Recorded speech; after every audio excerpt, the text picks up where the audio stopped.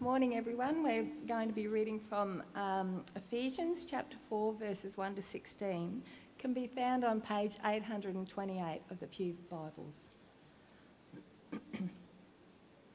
Ephesians chapter 4. As a prisoner for the Lord, then, I urge you to live a life worthy of the calling you have received. Be completely humble and gentle. Be patient, bearing with one another in love. Make every effort to keep the unity of the Spirit through the bond of peace. There is one body and one Spirit, just as you were called to one hope when you were called. One Lord, one faith, one baptism, one God and Father of all, who is over all and through all and in all. But to each of us grace has been given as Christ apportioned it. This is why it says, when he ascended on high, he led captives in his train and gave gifts to men. What does he ascended mean except that he also descended to the lower earthly regions? He who descended is the very one who ascended higher than all the heavens in order to fill the whole universe. It was he who gave some to be apostles, some to be prophets, some to be evangelists, and some to be pastors and teachers, to prepare God's people for works of service, so that the body of Christ may be built up until we all reach unity in the faith and in the knowledge of the Son of God, and become mature, attaining to the whole measure of the fullness of Christ. Then we will no longer be infants, tossed back and forth by the waves and blown here and there by every wind of teaching and by the cunning and craftiness of men in their deceitful scheming. Instead, speaking the truth in love, we will in all things grow up into him who is head, that is Christ. From him the whole body, joined and held together by every supporting ligament, grows and builds itself up in love. Each part does its work. Well, what we were doing yesterday was trying to see the church not from the world's perspective, not from our own experiences, but we were trying to see the church the way God sees the church. And when God sees this, what does he see? And I think we saw some huge things that take a really massive mind shift and an ongoing kind of mind shift. Now, it's not really possible for me to run through them all, but I thought what I'd do is give you each point that we looked at, and rather than try and explain it, which would take too long, we'll just look at a couple of the implications that we've seen so far. Because yesterday we saw 8 points, and today we're going to see 2 more. So first of all, the first thing we saw is what you can see up there on the screen. We saw that the church is very close to the center of God's plan for his world. And it actually always has been very close to the center. Now what that means is, as we walk through these doors, what's it possible from a human perspective to be thinking? Well, we might be thinking, possibly, hopefully not, but this is irrelevant. But what does God think when he looks at this? Well, he thinks this is very close to what it's all about, actually. Jesus and his people. Or on the flip side, we might walk through the doors and we might be thinking, this is relevant because it appeals to me. Whereas what's God thinking? Well, he looks at this and he says, no, this is relevant because it's what appeals to me, to him. The second thing we saw was that the church brings glory to God. Now again, when we walk through those doors, we might be thinking, hopefully not, but humanly speaking, this is pathetic. What does God think though? He thinks that this shows his power and his character, his justice, his love and his mercy. On the flip side, we might be thinking, church, this is what makes me look good being here. Whereas what does God think? This shows that I am good because I take people who are not good and I make them my children. The next thing we saw, I'm very quickly racing through all of these, as you can see, just to kind of give you a bit of a snapshot for those who couldn't be there. The next thing we saw was that God loves the church. We might, hopefully not, and from my experience of T&E, this is not the case, but we might be walking through the doors thinking, or someone might walk through these doors thinking, I don't like these people. What does God think? I love these people so much that my son died for them. And he thinks that we should love them too. Or on the flip side, we might walk through these doors thinking, I love these people because they're my friends. But that's not the way that God sees it either. He says, I loved these people when they were my enemies. You should love them too. They're your brothers and sisters, even the ones that we might find annoying. We saw that the church is not the means to an end. It is the end. It's the goal, actually. We might think, how long is this going to take when we walk through the doors? And what does God think? Well, it's going to take forever, actually. And it's better than anything we can imagine. All eternity is going to be church, not a church service, but what church is really about. We might be thinking, what am I going to get out of this as I walk through these doors? How is this going to help me? Whereas when God looks at the church, he says, this is about fellowship. So it's actually, what will you give? How will you help my people? Then we saw that church now is a taste of the end time church. Some of the things that we might think when we come to church, or when we don't come to church, I don't need to go to church to be a Christian. Whereas God says, if you love me and what I'm bringing about, then you'll love being with my people in church. Or, on the other hand, we might think, my church is the best. But another implication of this point was actually, church is going to let you down until Jesus returns. We live in a fallen world and we're fallen people. Then the sixth thing we saw was that each local congregation is a whole church. Now we might think, I might just float between different churches and kind of experience the whole church. Whereas what does God think? You experience the whole church by deep, ongoing relationships committed to God and committed to each other. We saw that, we might be thinking the church is the denomination, the schools, the organization, the ministers and all of that. What does God think? No. We saw that Christ builds the church. What we might be thinking, we need to make this church better. Whereas God says, no, you need to listen to me and ask me to build the church. We might be thinking, if we improve stuff, we had better coffee, better music, then church would be awesome. Whereas God says, no, I build the church by the gospel, the message about my son Jesus and his death and resurrection. And then finally, we saw that Christ builds the church through us. We might be thinking, I can just sit back and coast, whereas God says, I want every one of you to speak the gospel to the world and to apply it day by day to yourselves and to other believers. So we saw a lot. Now, I don't expect you to fully take that in, but maybe talk to some of those who were there and try and get them to remember what they learnt yesterday. Today we have just a couple more things that we need to see if we're going to see church from God's perspective. And this next one is super important. Here it is here. Christ gifts every member of every local church so that the church will be built up. Now, we saw this in Ephesians 4 just before, where we'll take it from verse 1. Paul writes, I therefore, a prisoner for the Lord, urge you to walk in a manner worthy of the calling to which you've been called, with all humility and gentleness, with patience, bearing with one another in love, eager to maintain the unity of the Spirit in the bond of peace. There is one body and one Spirit, just as you were called to the one hope that belongs to your call. One Lord, one faith, one baptism, one God and Father of all, who is over all and through all and in all. The unity that we have, we don't create. God creates it. It's an unbreakable unity. Paul says there in that passage and in many other places that we're one body. And like we saw yesterday, each and every Christian church is the body of Christ. Now, in our physical bodies, of course, there's a kind of unbreakable unity. It doesn't make sense for the different parts to be fighting each other.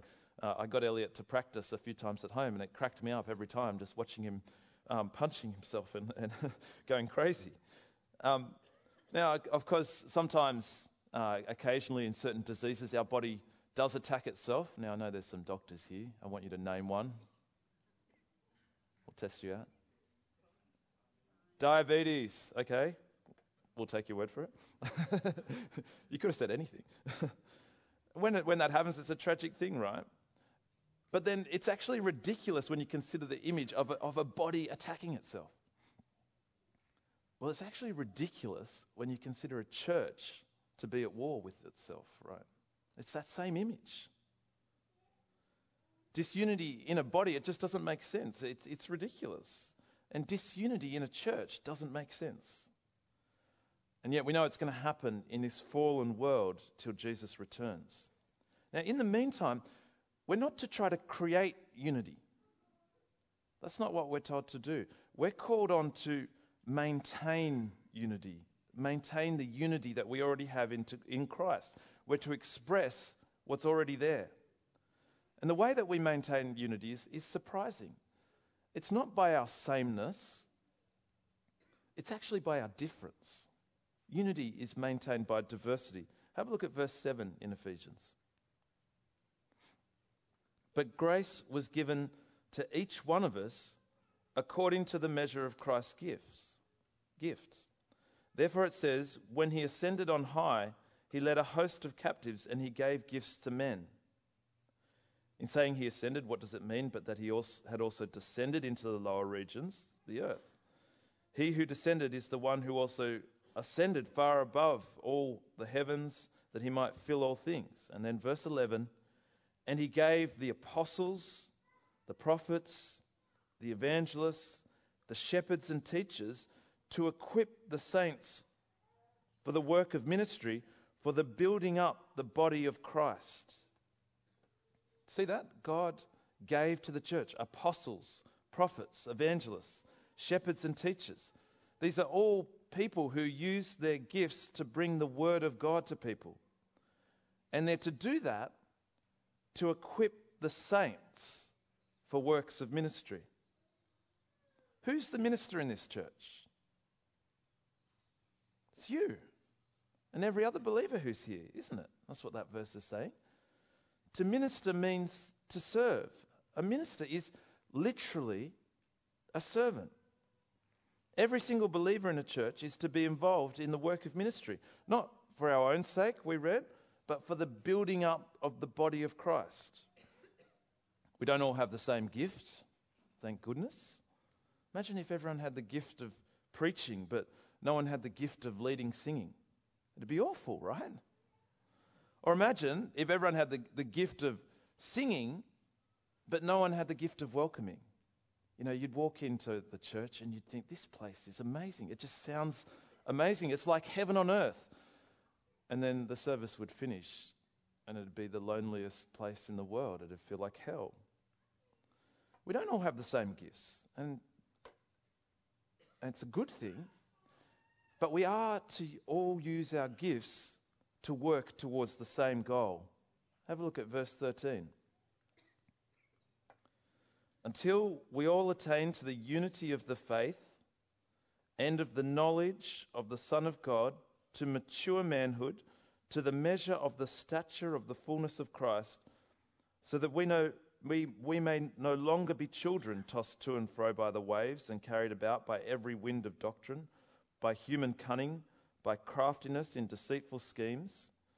Rather, speaking the truth in love, we are to grow up in every way into him who is the head, into Christ, from whom the whole body, joined and held together by every joint with which it is equipped, when each part is working properly, makes the body grow so that it builds itself up in love.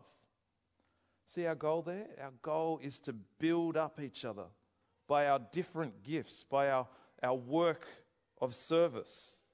Our goal is to be built up to the unity of the faith, knowing the same Son of God, not our version of him. And our goal is to be built up to maturity, to become mature Christians, not adolescent. Our goal, we read, is to be built up to the measure of the stature of the fullness of Christ. In other words, rising and becoming like Christ himself. Did you see what this means in verse 14? It means that we won't be prone to wrong teaching and the wrong living that always goes with it. Now, drifting normally happens pretty slowly. It makes me think of one time when Kathy and I and some family hired a houseboat, and we anchored the boat at a place one night, and there were just sort of some mild waves going on. And we woke up in the morning and we were meters from the kind of rocks that was on the Hawkesbury River, those kind of rocks that you got there.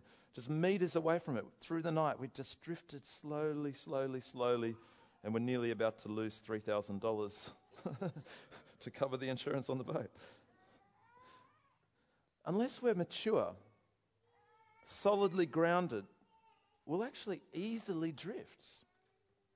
And that should worry us.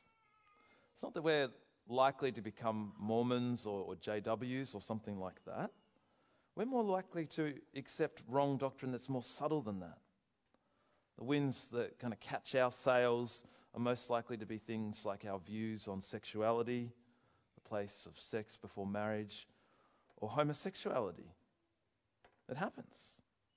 It's actually so tempting to bring our thinking, our doctrine on these things into line with the rest of the world, to subtly change our understanding of Scripture, to start to believe that it's our job to bring God's revelation into line with modern culture.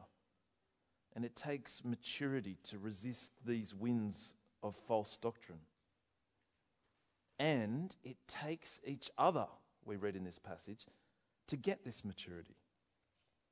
Didn't you know that a study showed that people going to church shared 71% of their beliefs with the pastor? Does that make sense? So if we're representative of the group studied, right now, what I believe about doctrine and God, on average, you guys share 71% of that. That's either good or bad, depending how you look at it, depending on whether I'm right or wrong as well. But did you know that after leaving church for a year, walking away for a year, that drops down to 56%. And after 2 years, 34%. That's scary, and that's exactly what Paul's talking about. That's that slow drift that he's getting at. Now, the solution to this drift is found in verse 15. Rather, he says, speaking the truth in love, we are to grow up in every way into him who is head, into Christ. Do you see the solution? We're given to each other to speak the truth in a loving way to each other. Now, speaking the truth is more than just making truthful, loving comments to build up egos, Mike, you have nice eyes, or things like that. It's much more than that. I'm not sure that that's true, actually. He looks a bit tired today. It's about speaking the truth about God, about Christ, into the lives of others to build them up to be like Christ, to be safe from false doctrine. Now, hopefully you're thinking, when was the last time that you did that? Now, I'm guessing actually it's probably been pretty recently. Community groups, conversations, all sorts of places. But could you do it more? Yeah, I reckon the answer is probably yes as well. This is something that we should be purposeful about. It's not always easy. Sometimes it's a joy encouraging people. Sometimes it can just about kill you. I'm serious. Some of the most stressful days of my life have been speaking the truth in love to people. But it's not just my job, is it? It's all of our jobs. After church, as we're hanging out, on Facebook, at community groups, saying things like, your story about how you became a Christian is awesome. You should tell that to as many people as who'll listen. Or saying things like, hey, that post on Facebook made it sound like you were drunk last night. Did I read it right? Is everything okay? Or even saying to each other, How are you going resisting pornography? See, we should bring all the gifts that God's given us into play here. There are several passages in the Bible that list the gifts that God's given us, and they're all slightly different, the lists. What that says is that none of those lists is exhaustive. God's gifted us in all sorts of ways. He's gifted every church with everything it needs to be built up. And He's gifted every single member of the church. There's not one believer who hasn't been given a gift by God for building up his church. Well, with each of the points in our day away up at the hills, we were looking and asking the question, well, what does this point mean for church now? We'll do that again today. It means, I think, that we need to ask ourselves, what's my gift? Now, already, even though I've only been here a few months, I know most of you well enough to know that you've actually been given more than one gift by God when I've met you and spoken to you. Now, if you don't feel like you know your gifts, ask your friends. Try things out. Remember that gifts aren't spectacular or unique. When people have those sorts of gifts, they rarely use them in the right way. They often use them to build themselves up. What's important isn't so much the gift that you have, it's how you use it. What's important is using your gift in a loving way to build up the body of Christ.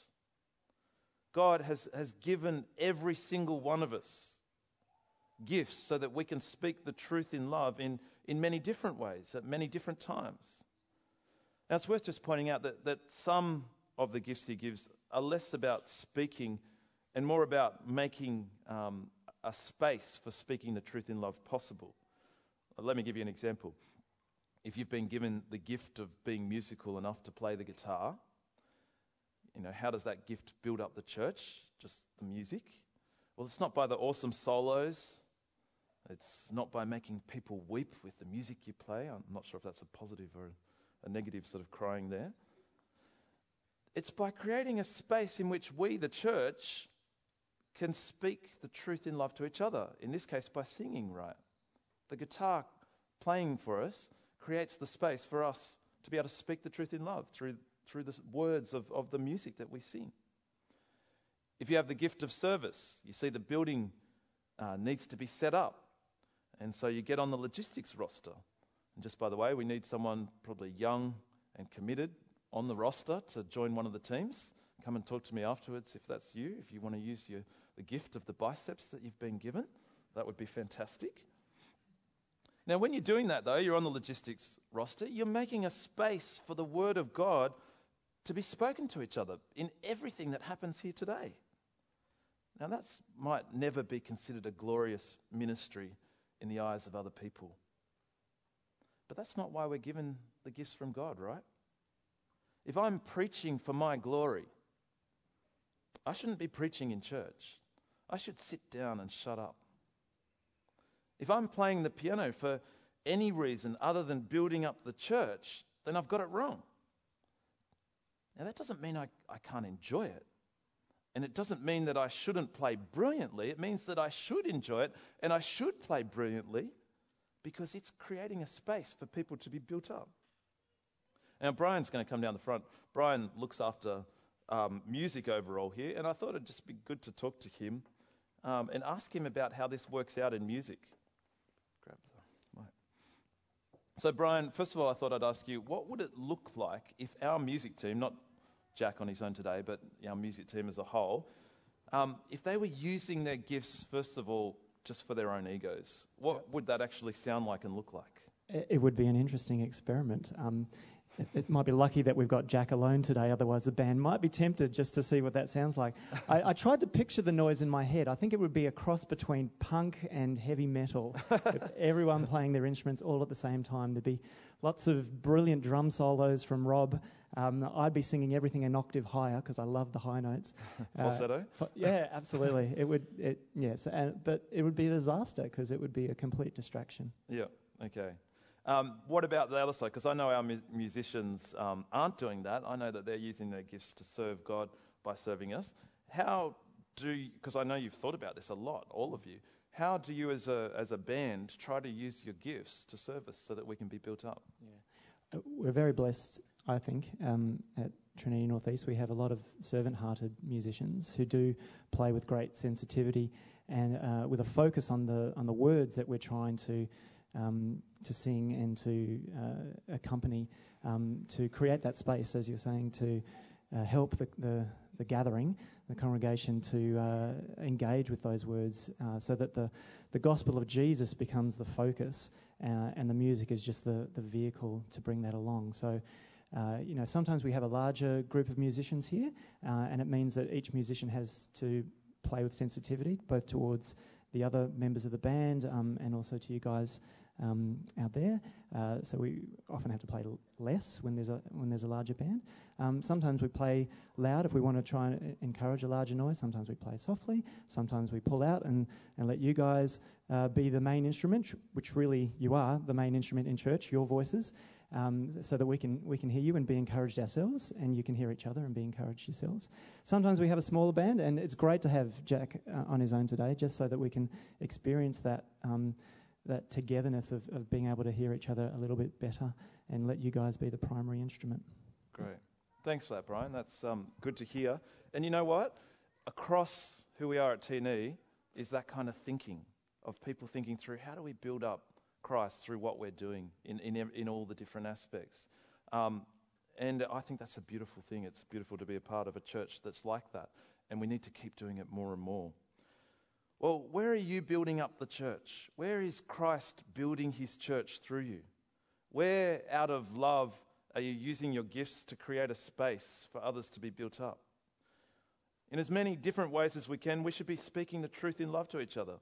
Like I said, singing in our singing, praying, confessing, giving thanks, in reading the Bible, in preaching, one-to-one, writing a letter, a conversation after church, a phone call through the week, community groups, a Facebook a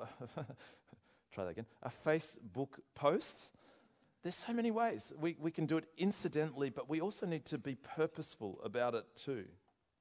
Now, just to put this through the framework that we had at the beginning, what might this look like as we walk through these doors? Now, from a human perspective, we can be tempted to think, I've got nothing to offer here. What does God think? He thinks that you are a critical part and you're needed more than you know, and that you've been gifted by him to help speak the truth in love. Is that what you're thinking as you're coming through these doors? On the flip side, we can be thinking, this is a place where I can shine, right? It's a small pond. And what does God think? Well, he thinks that we're servants and that we should be here to serve each other. Well, we come to our final point, and it's a lot briefer than the first one. And really, this is just pulling everything together. Christ calls us to church. Are we going to be a church that uses our gifts for God's glory? Are we going to love each other, speak the truth to each other? Are we a church that truly values the gospel message, like we heard yesterday, that counts it more precious than our own lives, like Paul counts it more precious than his own life? Now, I just want to, for a moment, speak to those who are young here, teenagers and early 20s, that sort of thing. Let me encourage you guys to pour out your lives for Christ over the next decade. You've kind of got a freedom and an opportunity that some of us don't. You know, you don't have kids hanging off your arms trying to wrestle you when you're trying to have a shower and things like that. You can sleep a whole night through and even sometimes into the day as well. You've got free nights, free weekends, free time. You're young and you're going to stay that way for a while. You've got lots of God-given opportunities. Use what you've been given to build Christ's church, to let God build his church through you. Get involved with Fix or Jam or on campus, AFES groups. But actually, it's not just to young people who've got the opportunity to build God's church, for Christ to build his church through us. All of us can take our place in God's mission. All of us have got different gifts, different opportunities, whether in our families, with our kids or others, in our workplaces, and as we gather here together. We should take inspiration from where this household, this family's heading. On that final day when we're standing there, looking at the city which God has created for us, are we really going to be thinking, I wish I'd got a D in chemistry instead of a C? Or as we're running up the streets of the heavenly Zion, are we really going to be thinking, I wish I'd bought a BMW instead of that Toyota? Or as we take our place there and we're praising God and laughing and celebrating, we're not going to be thinking, if only I'd visited Paris again, or we wouldn't even be thinking, if only I'd gotten married. We'll be thinking, this is awesome. And we'll wonder what kind of evil thinking possessed us so that we didn't sacrifice more for this. What's our life now compared to what's to come? What's too precious for that? Nothing, right? We need to be pouring out our lives, calling people to this, and building up Christians to stand firm as they wait for this. Now, I really hoped as we had this weekend together focusing on church that we wouldn't walk away thinking, next Sunday will be different or the next month will be different.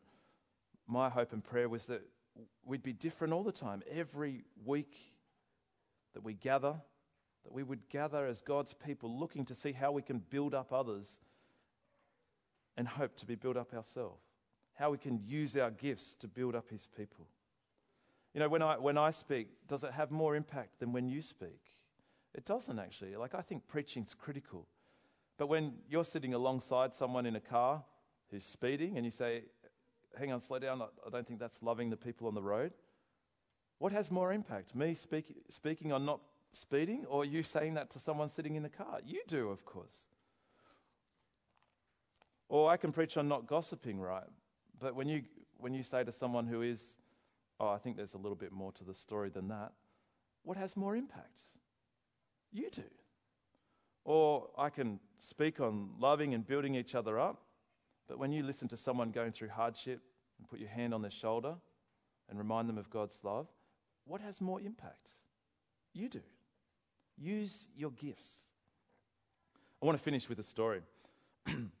Back when I lived in Wagga, that's kind of a picture of the farmland in Wagga. There was this young farmer who would come to church and all he'd talk about was tractors and headers and crops and silos and hydatted cysts and rain. When I saw him, I'd actually panic. If I got stuck talking to him, you could I was trying not to do those kind of where your eyes roll in your head sort of thing. Now, before you judge me, he assumed you had a lot of prior knowledge of farming, okay? It was hard going. Most of my farming knowledge actually comes from him. I think I could probably run a small farm now based on that. Even with girls, all he could talk about was his farm. And they'd be stuck. You could see the panic in their eyes. They'd run a mile when they saw him coming. But my friend Dave was different to me. He was different in attitude and probably different in gifts as well. He'd listen to Lee. And very occasionally, if he got the chance, he'd talk. Dave, he didn't let Lee's awkwardness put him off. He was a genuine friend, not out of selfish motivations. And do you know what? Eventually, out of love and patience, he actually helped Lee learn how to engage in normal conversation. It just cracks me up thinking about it. Two farmers walking along, practicing conversation. Now, these days, Lee's still a farmer. He's actually learnt to talk with people a lot more. He's married. He has kids. And Dave's a farmer. He's still a great guy, part of a church. He's a patient, selfless guy. And do you know, though, when Kathy, my wife, was talking to Dave's wife, saying how I was going to use his example to encourage that kind of patient, gifted, selfless kind of edification, do you know what she said? She said, in the end, the edification wasn't one way. Dave himself was built up by Lee. Can you believe that? Isn't that the way it so often goes? It turns out that Lee had more than just the gift of farming, right? God had even gifted Lee to build up his people. Now, I hope that you're eager to use your gifts.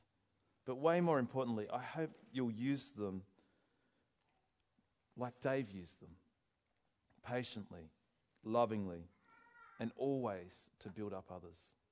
Let's pray.